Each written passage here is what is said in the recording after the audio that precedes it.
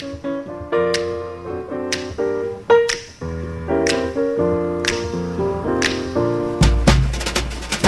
wish I knew how it would feel to be free.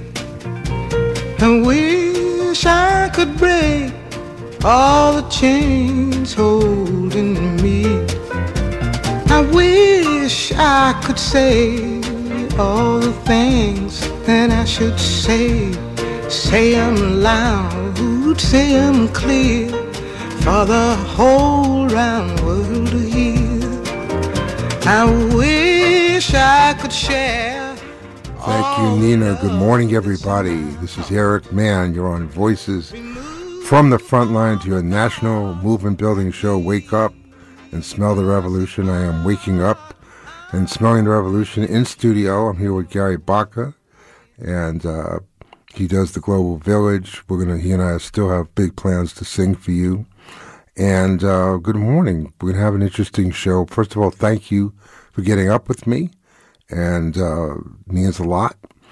We're going to do some fundraising today.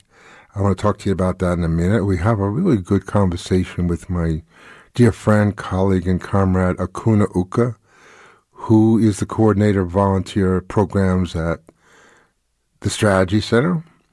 We're going to listen to Amy Goodman's headlines because it's really important. You know, the world is falling apart. So in 7 minutes, she'll give us, one thing to feel good about and 6 to feel terrible about, because that's the news. That's the truth. And then I'll do some commentary. Then we'll go to Akunna. Then if there's time, I'll sing Unchained Melody along with the Drifters. And then I have some commentary on the just horrible situation in Maui. And I have a New York Times article that has some really important, facts. The main fact of which, by the way, is they describe it so the plantation system that was doing so well, enslaving Hawaiians with bananas and pineapples, is now being replaced by tourism. So the beloved plantations are being left, and a new kind of grass is coming that is very heat-attracting and burns up in no time. What does this have to do with a government that would come in and cut that grass and build low-income housing and, and let people in Hawaii develop all these indigenous institutions? So the way they describe it as, this sort of grass caused the problem instead of imperialism caused the problem. Well, that's why you get up and talk to me. And I want to talk about fundraising for a minute before we go to Amy. I was listening to Margaret Prescott, and, as they say, a tough act to follow. I don't mind following Margaret as long as I know she's the best. And her passion for this station, her anger at the listeners for not calling in, her commitment to the Caribbean, the Third World, to Africa, to Milko Cabral.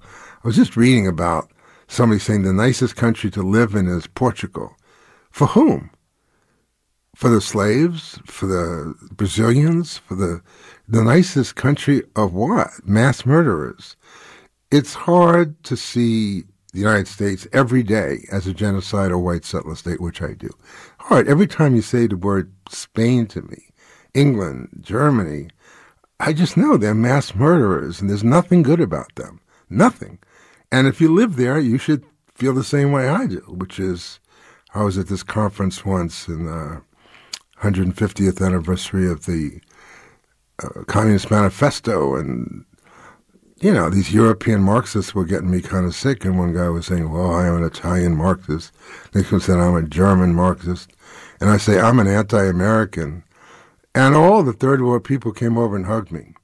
So welcome, good morning. If there was a House Un-American Activities Committee, I'd be one of their first witnesses. So that is all about getting money for KPFK. That I want you as listeners to think this out as a problem we're all trying to solve, which is the station will be hanging by a thread as long as you and I live. It's the nature of it. I mean, me and Gary are here in the morning, and it's not like there's 17 other people getting us coffee and donuts and making breakfast, and there's no AC in here. What the hell? They shut that off. But we're happy to be here. At least I am, happy to have the show. So I want you to figure out how to integrate fundraising, because that's what it is, fundraising for KPFK, starting with your own contribution. So 818-985-5735. We need to raise some money today. Margaret went off the air saying she about $800. And you know Margaret, she said, I am ashamed of you. How could you do this to the third world? And she means it. She means it. So I'm ashamed of you too. But not really. I'm going to ask you to integrate into your life that when there is a fundraising appeal on KPFK, you just do it like you pay your monthly whatever. 818-985-5735. Why don't you make our morning really cool and just call in and let's put some money on the board. Now, one premium I do offer, because I can always offer that, is my book, Playbook for Progressives, The 16 Qualities of a Successful Organizer. I'll give it to anybody who gives $100 or more. Is that a good deal? And the strategy that I pay completely. KPFK does not pay for it at all.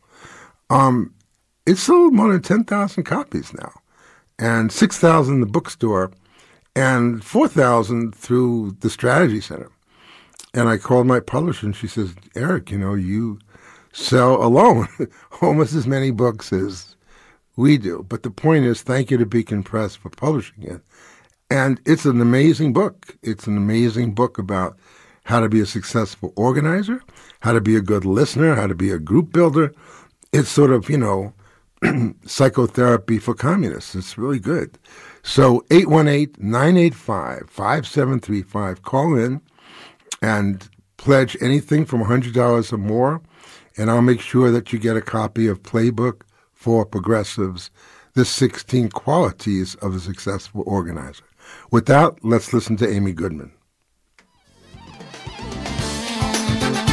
Welcome to Democracy Now!, democracynow.org, The War and Peace Report. I'm Amy Goodman. A grand jury in Georgia has indicted Donald Trump and 18 others, charging them with organizing a criminal enterprise to overturn the 2020 election results in Georgia. Trump faces a total of 13 counts in the indictment. Others indicted include former White House Chief of Staff Mark Meadows, several of Trump's attorneys, including Rudy Giuliani, John Eastman, Sidney Powell, and Jenna Ellis, as well as former Justice Department official Jeffrey Clark. This marks Donald Trump's fourth indictment in just over 4 months. The 41 felony count indictment is built around Georgia's RICO law, which is often used to go after organized crime. This is Fulton County District Attorney Fani Willis. Every individual charged in the indictment is charged with one count of violating Georgia's Racketeer, Influenced, and Corrupt Organizations Act through participation in a criminal enterprise in Fulton County, Georgia, and elsewhere to accomplish the illegal goal of allowing Donald J. Trump to seize the presidential term of office beginning on January 20th, 21. D.A. Willis opened the probe after Trump pressured Georgia's Republican Secretary of State Brad Raffensperger in January 2021 to, quote, find 11,780 votes. That was the margin Trump would have needed to defeat Joe Biden in Georgia. Part of the charges stem from a breach of voting machines in Coffee County, about 200 miles from Atlanta. The indictment alleges the criminal enterprise operated in other states, including Michigan, Arizona, Pennsylvania, Nevada, and New Mexico. Fani Willis has given Trump and his co-defendants until August 25th to turn themselves in. This all comes as Trump is the Republican frontrunner in the 2024 presidential race. We'll have more on the story after headlines.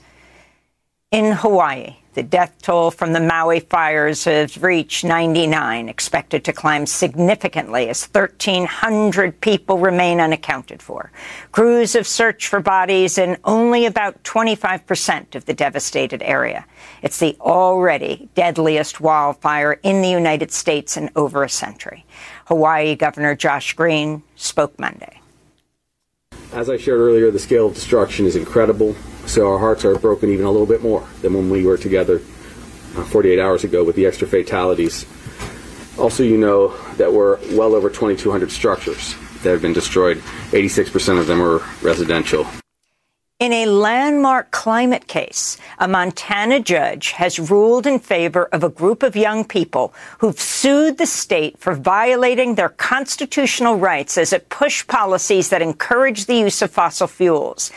In her decision, Montana Judge Kathy Seeley wrote, quote, "Plaintiffs have a fundamental constitutional right to a clean and healthful environment, which includes climate." The judge went on to rule, quote, "Montana's emissions and climate change have been proven to be a substantial factor in causing climate impacts to Montana's environment and harm and injury," unquote. The case was brought by 16 children and young adults ranging from 5 to 22 years of age. One of the plaintiffs, 19-year-old Grace Gibson Snyder, recently appeared on Democracy Now! And talked about Glacier National Park in Montana.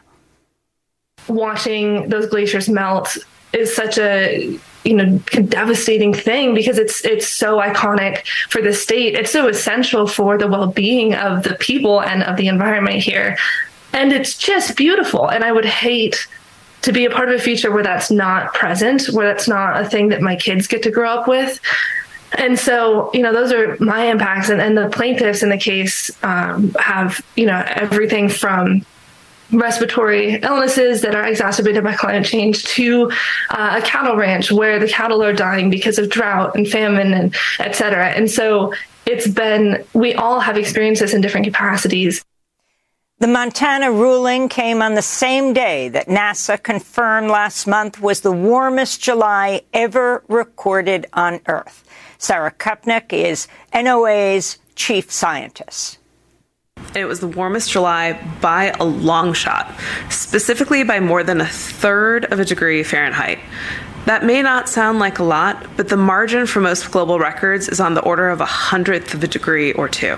So last month was way, way warmer than anything we've ever seen. Well, welcome to Life in Deteriorating Imperialism. How do I even, it's funny because the two headlines I was going to have was going to be Hawaii and the Montana decision, so at least I'm reading something. The one thing I want you to understand about me is, I think you do, is keep saying, this guy, I'm a veteran of the Congress of Racial Equality, the Newark Community Union Project, the Students for Democratic Society. I work with the August 29th movement. I work with the New Directions movement that we took over the UAW before they crushed us. I've worked for 33 years at the Labor Community Strategy Center. I'm not a critic. I'm an organizer. But you have to start with outrage. And the outrage is almost infinite right now. So let me start with the Maui situation. And Akunna, you still there? Yes. Okay, good. Morning. Good morning. Looking forward to it, but you know me. I'll go on. Go on for a while. No problem. It says here, we're going to start with Maui. When Hawaii's last sugar plantation shut down in Maui in 2016, sugarcane plantation, it marked the end of an era where sugar reigned supreme in the archipelago's economy. But the last harvest of the 36,000-acre plantation underscored another pivotal shift. The relentless spread of extremely flammable, non-native, oh my God, alien grasses on idle land where cash crops once flourished. Varieties like guinea grass, molasses grass, and buffalo grass, which originated in Africa and were introduced to Hawaii as livestock forage, now occupying nearly a quarter of Hawaii's landmass. Fast-growing when it rains and drought-resistant when lands are parched, such grasses are fueling wildfires across Hawaii, including the blaze that claimed at least 93 lives in Maui last week. So, I'm going to talk about Trump, too. So what do we do? The grasses were brought here by the imperialists, Dole Pineapple and S&H Sugar, whoever was doing that, had plantations, just said so casually. They brought non-native grasses to feed livestock, who then they would kill and sell to us for meat. It's such a parasitic society that they almost, this terrible article in the Times, by the way, almost sounds like the good old days when we just had those sugar cane plantations. So the world is going crazy, and it's my wife Lee and I have gone to Maui about 6 times. Every time I go, I feel some deep ambivalence about why I'm in other people's land. I stay in a really nice hotel and read about Hawaiian history. And then there's a place we used to go, I think it was called the Whalers Village or the Fisherman's Village. And it was beautiful. It was in Lahaina. And it was very kind of low tech. They had the kind of store where you could buy all kinds of beads and, nice stuff for not allowed. They had a great hamburger restaurant right on the ocean. And then they had these banyan trees, I hope that's the right word, that were just phenomenally beautiful. Trees that must have been there for hundreds of thousands of years. And they were so intertwined that you could, when you went to the park, it was like they created a canopy over you. So far, thank God, they have not burned down. But it's not an exaggeration to say that the world is burning down and the movement's not doing very much about it. So I'm sorry, this is one of my big themes, is I don't know where the movement is. So you're on 818-985-5735. If you want to do something about it, at least let's build this station up, because the information you're getting is not real great. But the challenge is real great, and your obligation is real great. So look, there's a lot of things we can't do. We can keep KPFK alive. Isn't that cool? I mean, we really can. What would you do without Amy Goodman's headlines or Amy Goodman's show? What would you do about Global Village with Gary Baca? What would you do without Voices? You'd live, but not as well. So in that, the scale of what KPFK needs, which is about $1.5 million, per year from you, it's not the end of the world, right? That's a number we can make. So call 818-985-5735. Give $50 for $100 or more. You get a copy of my book, Playbook for Progressives, The 16 Qualities of a Successful Organizer, which is guaranteed after 30 days to increase your libido. You'll lose weight, your hair will grow back, and I've been told by a lot of listeners they're about 10 years younger. So this is probably my own projection, right? So 818-985-5735. Give us a call, and we'd love for you to give money to the station. The last thing I want to say is there's 2 other things I want to talk about. I feel this Montana decision is very scary to me because let's start with the positive. That what it shows is there is no law in America. The judges can rule for whatever they want. If they want to say you have an environmental right, which is a stretch, by the way, it's true, then you have an environmental right. If they say you don't have an environmental right, you don't have a right. If they say you have civil rights, you have civil rights. If they say no, there's no more affirmative action, no more voting rights, no more civil rights, no more Roe versus Wade, then you don't have them. according to the law. So you have to understand the law is a complete fraud in this country. They don't go up on a mountain to meditate with God. They make the stuff up as they go along. Now, this judge, to give her credit, did a terrific ruling. You don't think it's going to be appealed to some Supreme Court? Probably maybe on this one. But there are 6 monsters up there waiting to overturn anything we do.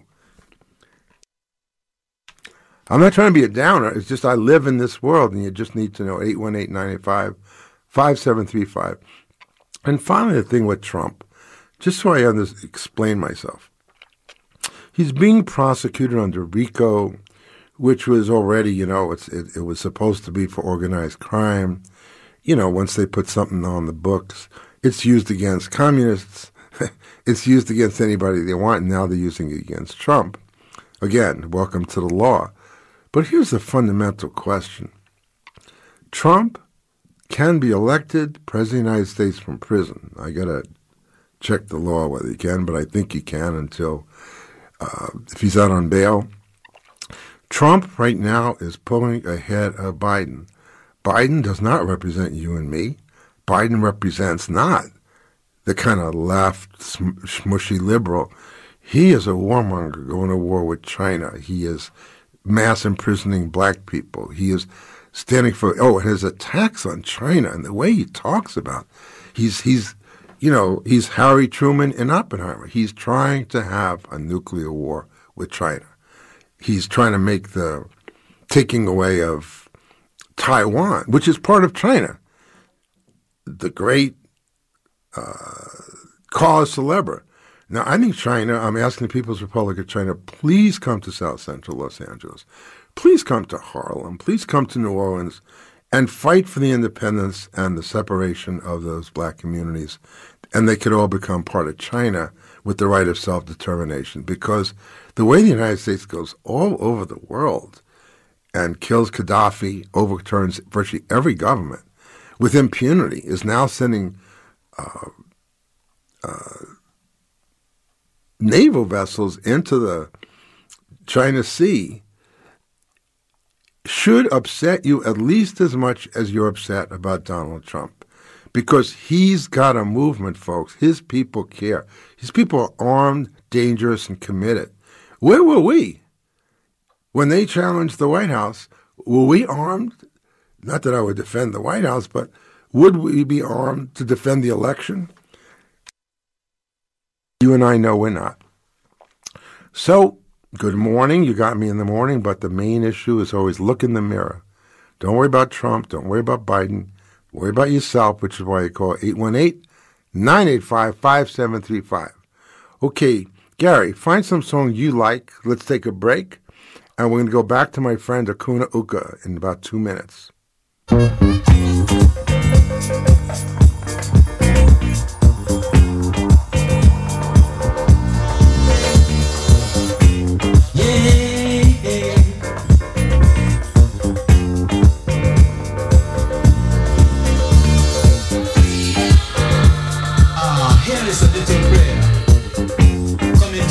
This beautiful piece of music, call it the Almighty and all the gods and goddesses of Africa to help free my people and all the beautiful people who are fighting for liberation wherever and whenever they may need his help all over the world. So you don't turn up your radio.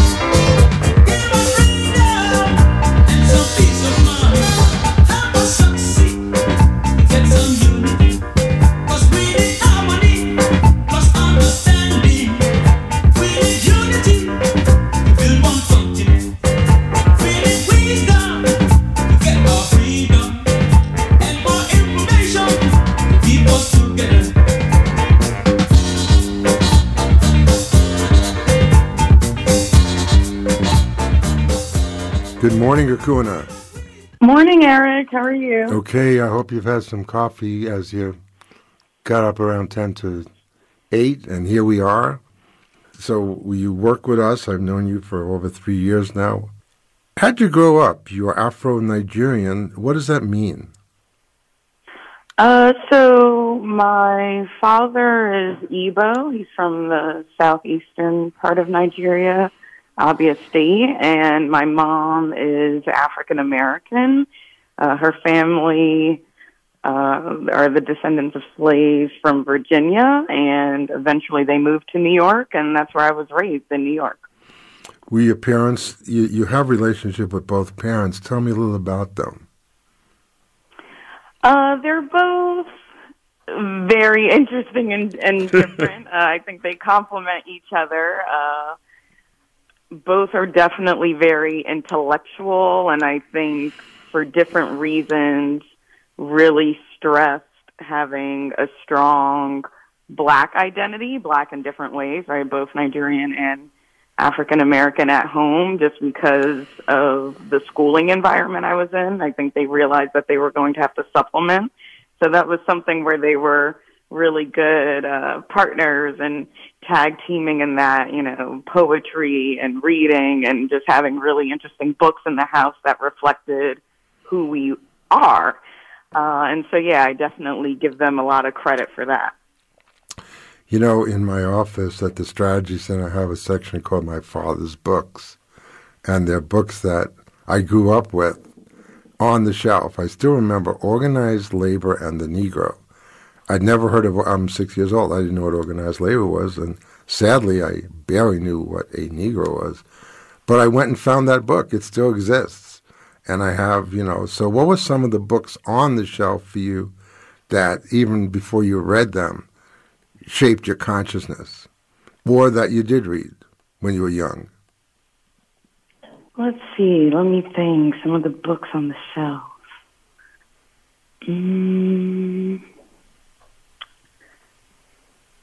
You know, there were a lot of books of poetry.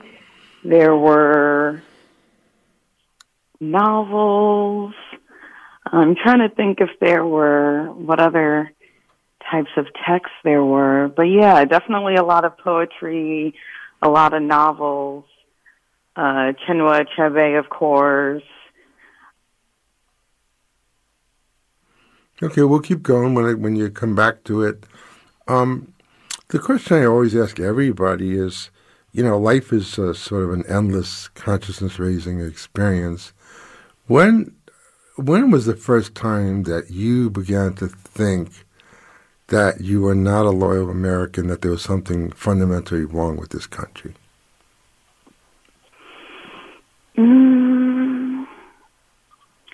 I think part of the issue was realizing the disconnect between what I was being taught in school versus what I was being taught at home. Like I have a distinct memory of, you know, around Thanksgiving, you're doing the 5-finger paintings to make the turkey and, you know, everyone's excited and you're talking about, you know, how amazing this holiday is. And I have a distinct memory of coming home and my dad saying, well, you know that Thanksgiving is actually celebrating the slaughter of the Native Americans, right? And it's, you know, and so I think there were some of those moments throughout my childhood where I realized, what I'm being taught in school as true, that's not actually resonating with my experience or with the history I'm being taught at home. Well, and nonetheless, you did succeed a lot inside the system's rules. I mean, I think you went to Swarthmore. You're a Truman Scholar.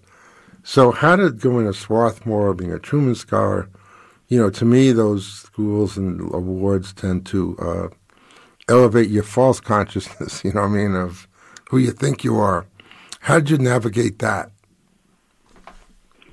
You know, I think I'm still navigating it. I think, to be honest, when you're kind of a player in two different games, right, it does affect your consciousness because our schooling system, whether, it's an elite school like a Swarthmore or wherever, or other schools, it is still all based off of this concept of individual achievement, which I think is totally contradictory to how a healthy society should be structured. So I think just the process of going to a school, and then on top of that, going to a school where it's, oh, you got into this place, oh, you are one of the, elite students, it feeds into this idea of, because of who you are, you deserve more than others.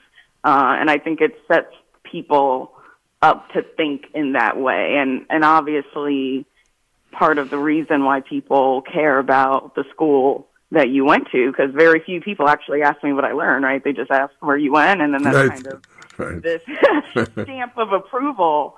And so I think part of that, too, is then the elite school is used to get the elite job, which obviously lends itself, again, to individualism and careerism.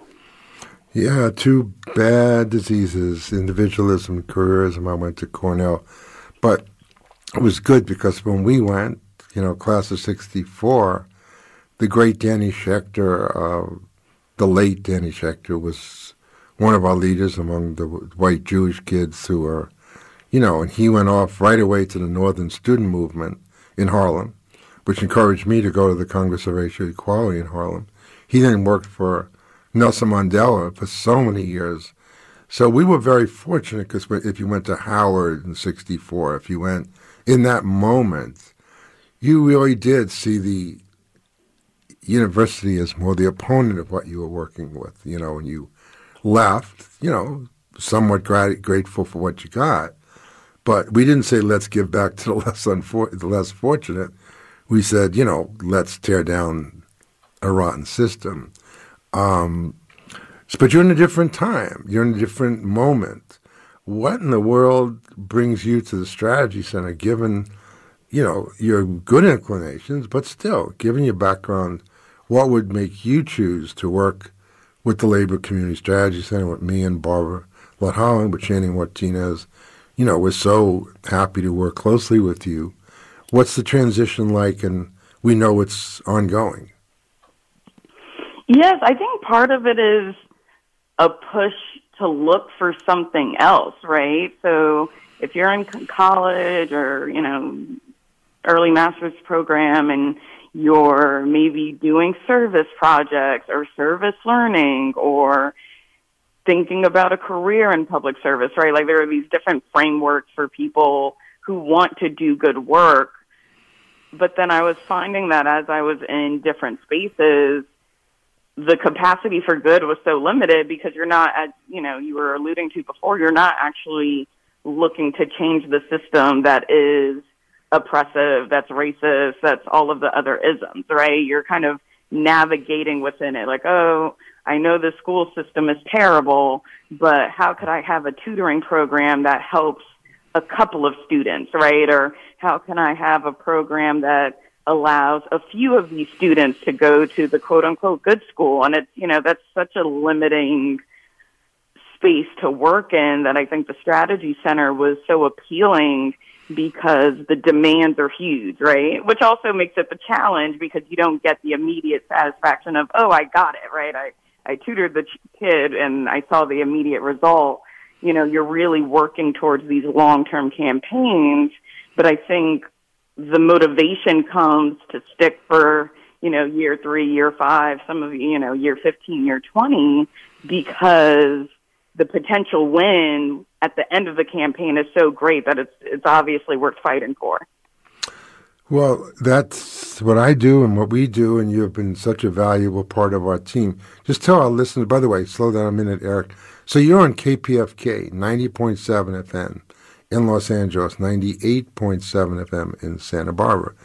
We want you to stream live on the web all over the world at kpfk.org. We'd like you to go on our website, voicesfromthefrontlines.com, and register. The registrations mean a lot. It means that you're out there, and you're going to get, most of the time, a weekly email letting you know what's on the day before. And you're also going to get the same show as a podcast sent to you directly later in the week. So you listen to it now, you can send it to your friends, which would really mean a lot, or you could listen to it again. So please go on voicesfromthefrontlines.com and register, and please contribute to KPFK so you can hear the voice of Akunna Uka at 818-985-5735. And like I said, just make some coffee, listen to the show, go online, give some money. It's not the end of the world. Just integrate it into your consciousness that, as I always say, anybody who's running on if I'm elected, there'll be less fund drives. Forget it. The station needs you. There's all these hypothetical hopes for the, $10,000 donor, the $50,000 donor, and they're essential to making, if you're out there, please do it on Voices so we could get credit that you're out there at 818-985-5735. But the reality is that's the $50, the $100, the $250 contribution. That is the backbone of the station, and it is the level at which most of you can give. I want to say one more thing, that all of us are getting older. So even young people think they're so young. We all get older one day at a time. And some of us who listen to the station are older. And some of you, I know because you've written to me, are on very limited incomes. I mean, scary stuff. And you're nice enough to write to me at eric@voicesfromthefrontlines.com. But you also know that you're the most conscious. You've been there with the station for so many years. Just whatever you can give means a lot. It also means how many people gave today at 818-985-5735.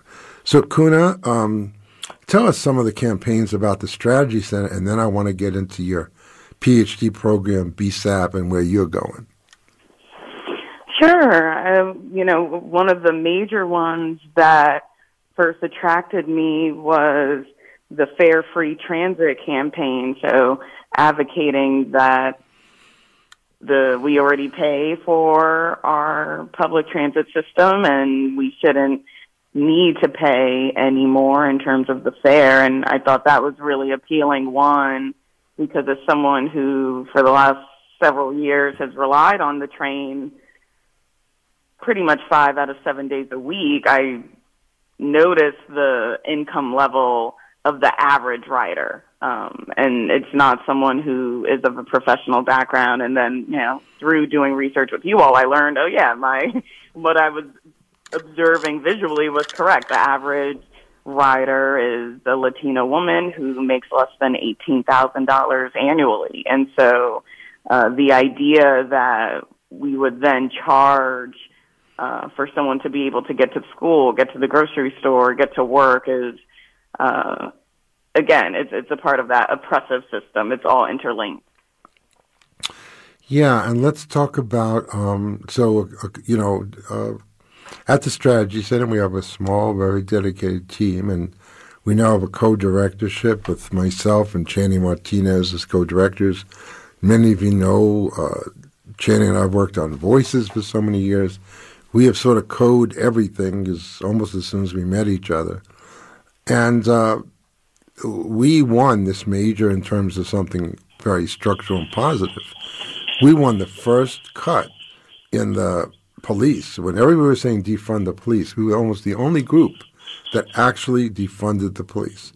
And we got the Los Angeles School District, thanks to Monica Garcia, thanks to Kelly Gomez, thanks to Nick Melvoin, thanks to Jackie Goldberg, to vote to cut the police budget by 35%, $25 million. We also got, for the first time, money put into a Black Student Achievement Program, which is under attack, which we'll get to.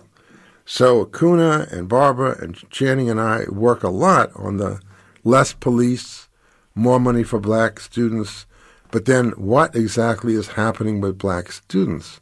So why don't you relate this? So our demands, first of all, we're serious, is, you have to come up with counter-hegemonic demands. So we're proposing, the budget of the school board is $14 billion. We're proposing $1 billion be moved to black students, which will not guarantee their performance, but will sure as hell help it, and no police in the schools. So how in the world does this lead you to a PhD program?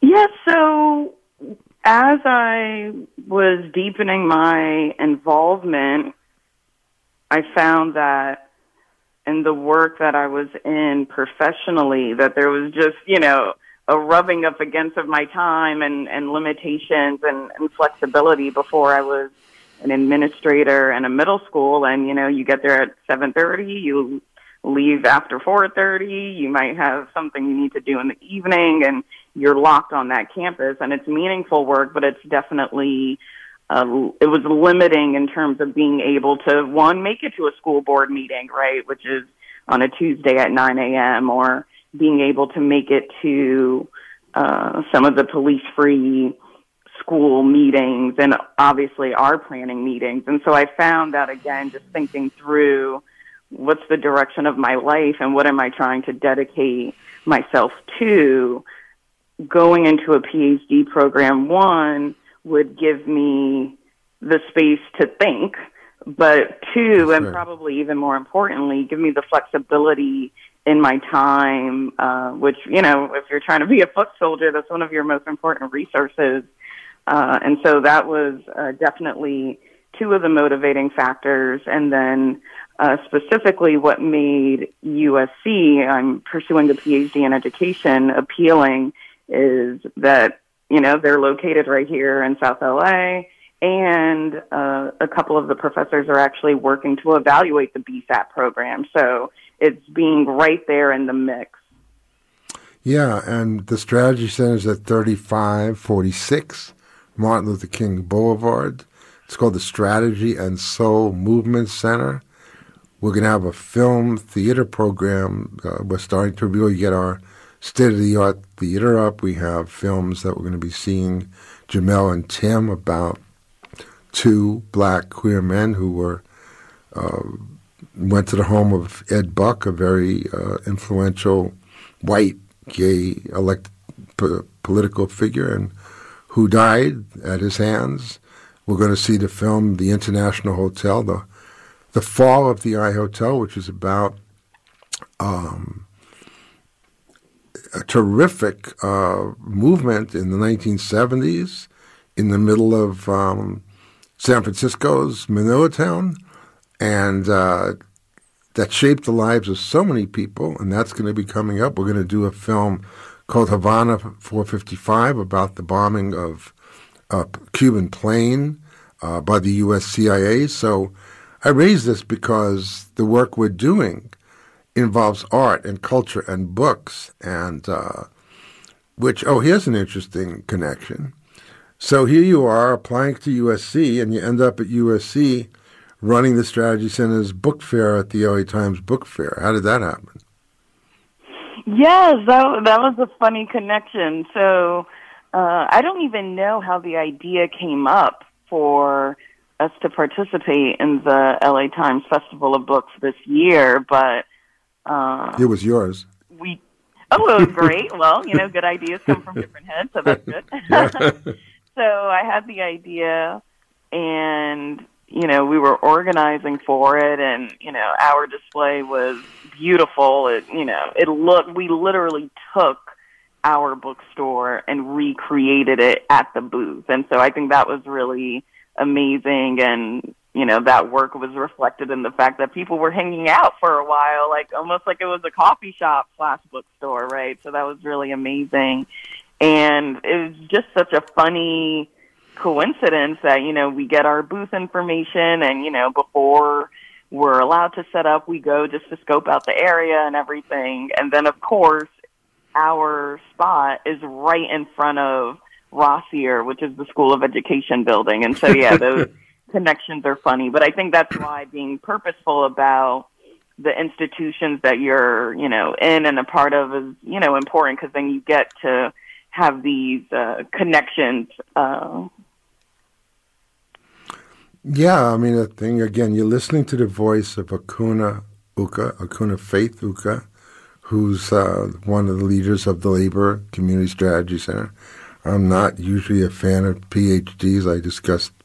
When we discussed this, I talked to you about the very predatory nature of most academic research, which pimps off other people and makes the professor the center of truth. And, I have studied the Strategy Center, and how nice you're going to get a quote about you in the story about you instead of telling your own story. But we're so excited you're going to do that because you're also part of the Black Student Achievement Steering Committee. You're on the Police Free LAUSD. You're going to be in South Central. You live in South Central. So I think you're going to do great. And we really need you there. And just to say to people out there, at my age, the question was, are you going to put your body on the line? That was the issue. But I think for everybody, there are life choices you can make. And the one you made, Akunna, that to say I want to get more time with the Strategy Center, I want to study the very thing that the movement's working on, and I think you're going to do great at it, is very encouraging to me because we want people to make better life choices, right? And I think you'll be happier. That's the other thing that we forget is, were you real happy at your other job? I'm sorry? Were you real happy at your other job? No. I would say, it was meaningful, but happy is not the term I would use. Right. So often, what people have to understand is I love doing this stuff. People say, how do you do it every day? This is what I love to do. It's fun. And the revolution can be fun, especially. So anyway, I think you bring a great joy to the work. And you're going to be a really important leader, and your political, I don't want to use the word career, so what is the word? Your political trajectory is just beginning. You're going to have a lot of more chapters to write in your book. I'm going to end because I want to sing. I still want to make sure I have enough time to sing. What's your biggest challenge right now in your life? About anything? What are you going through? I wouldn't wish mine on anybody. I mean, I'm up at 3 a.m. working out so many things. But what are the conflicts or challenges or things about yourself and your life that you're trying to grapple with even? There's a lot, but I think one thing that I'm thinking about that's kind of a through line, regardless of, where I am, what institution I'm a part of, what I'm actually doing, is being able to set long-term goals and then understanding the purpose of what I'm doing in the moment, right? Like just that being able to evaluate, okay, is this on track for the campaign? Was that the appropriate move? So all of that, like being able to plan, but then also being able to evaluate and be flexible as you plan, I'm finding that to be a challenge.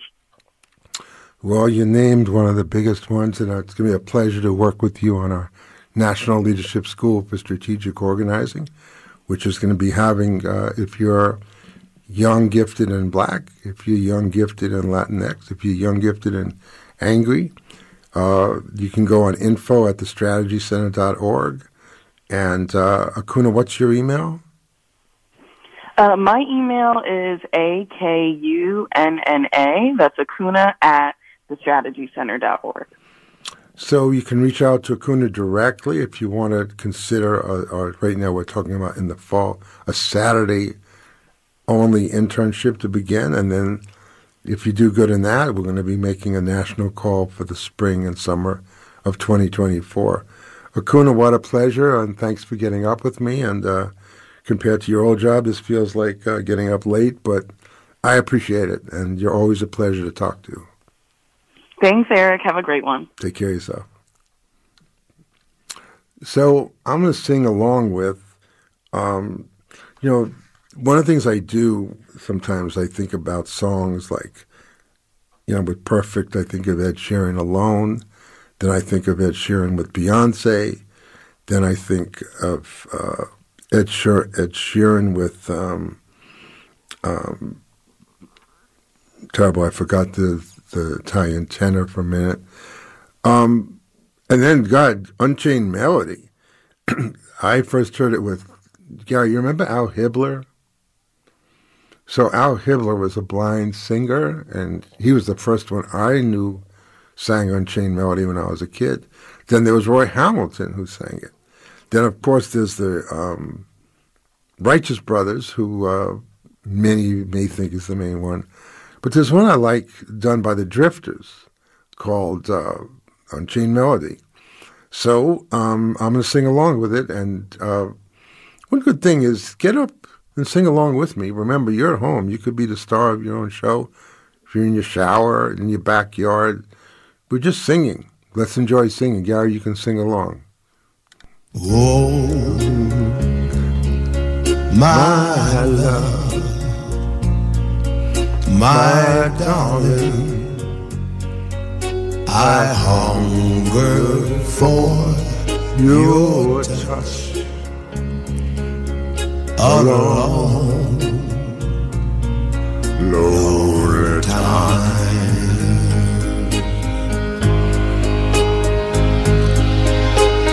Time goes by so slowly, and time can do so much. Are you still mine?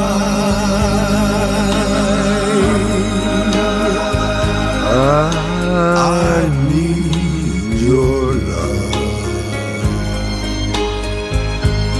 I need your love.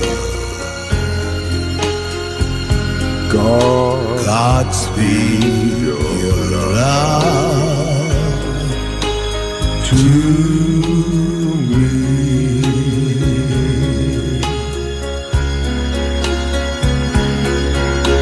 Lonely river flow to the sea, to the sea, to the open arms of the sea.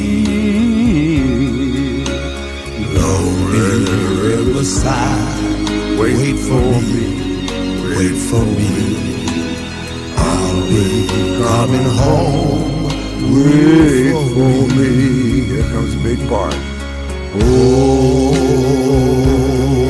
my love, my darling, I hunger for your touch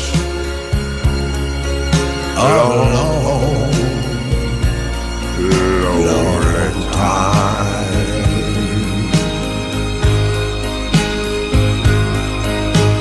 Time goes by so slowly, and time can do so much. Are you still mine? Boom, boom, boom, boom. I need your love. I need your love. Godspeed your love to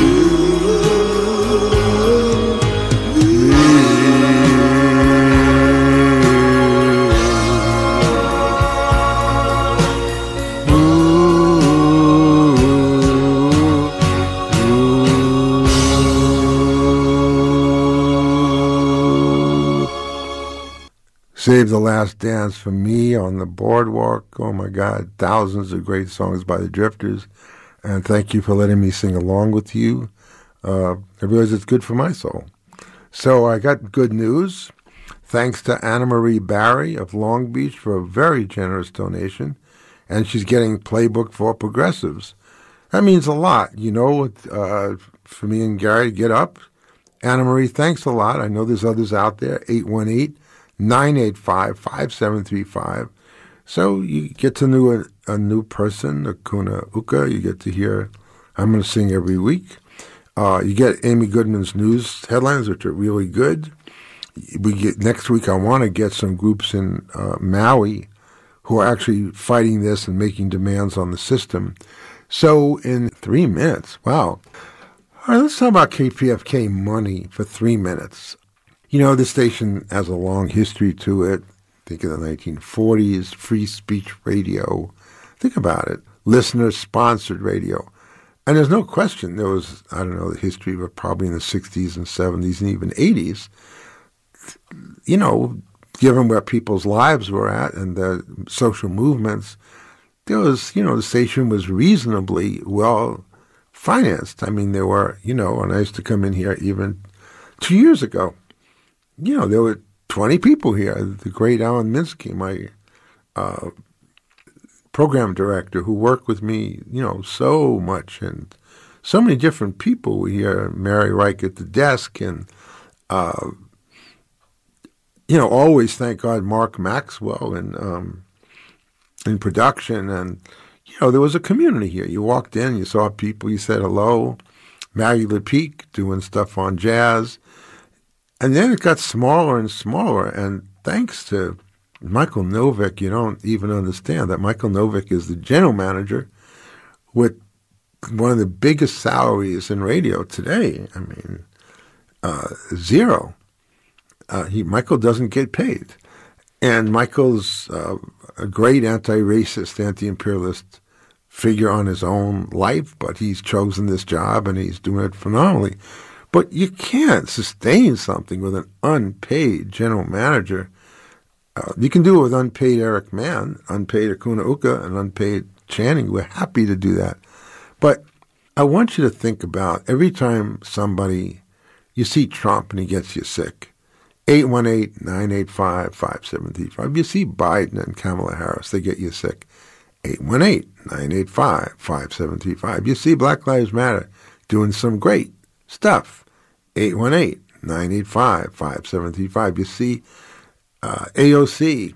You see the Labor Community Strategy Center, the Bus Riders Union. Give to the people that are trying to change the world. Because on Voices from the Front Lines, if you notice, we ain't got no critics. We ain't got no social observers. You must be organizing to make something better happen in the world, which is why it's worth getting up with us every Tuesday at 8. So 818-985-5735. And go on our website, which is voicesfromthefrontlines.com. Check us out on all the podcasts. Gary Baca, again, thank you. Friends, I'll say it clear and state my case, of which I'm certain. I've lived a life that's full. I've traveled each and every highway and more, much more than this. I dig my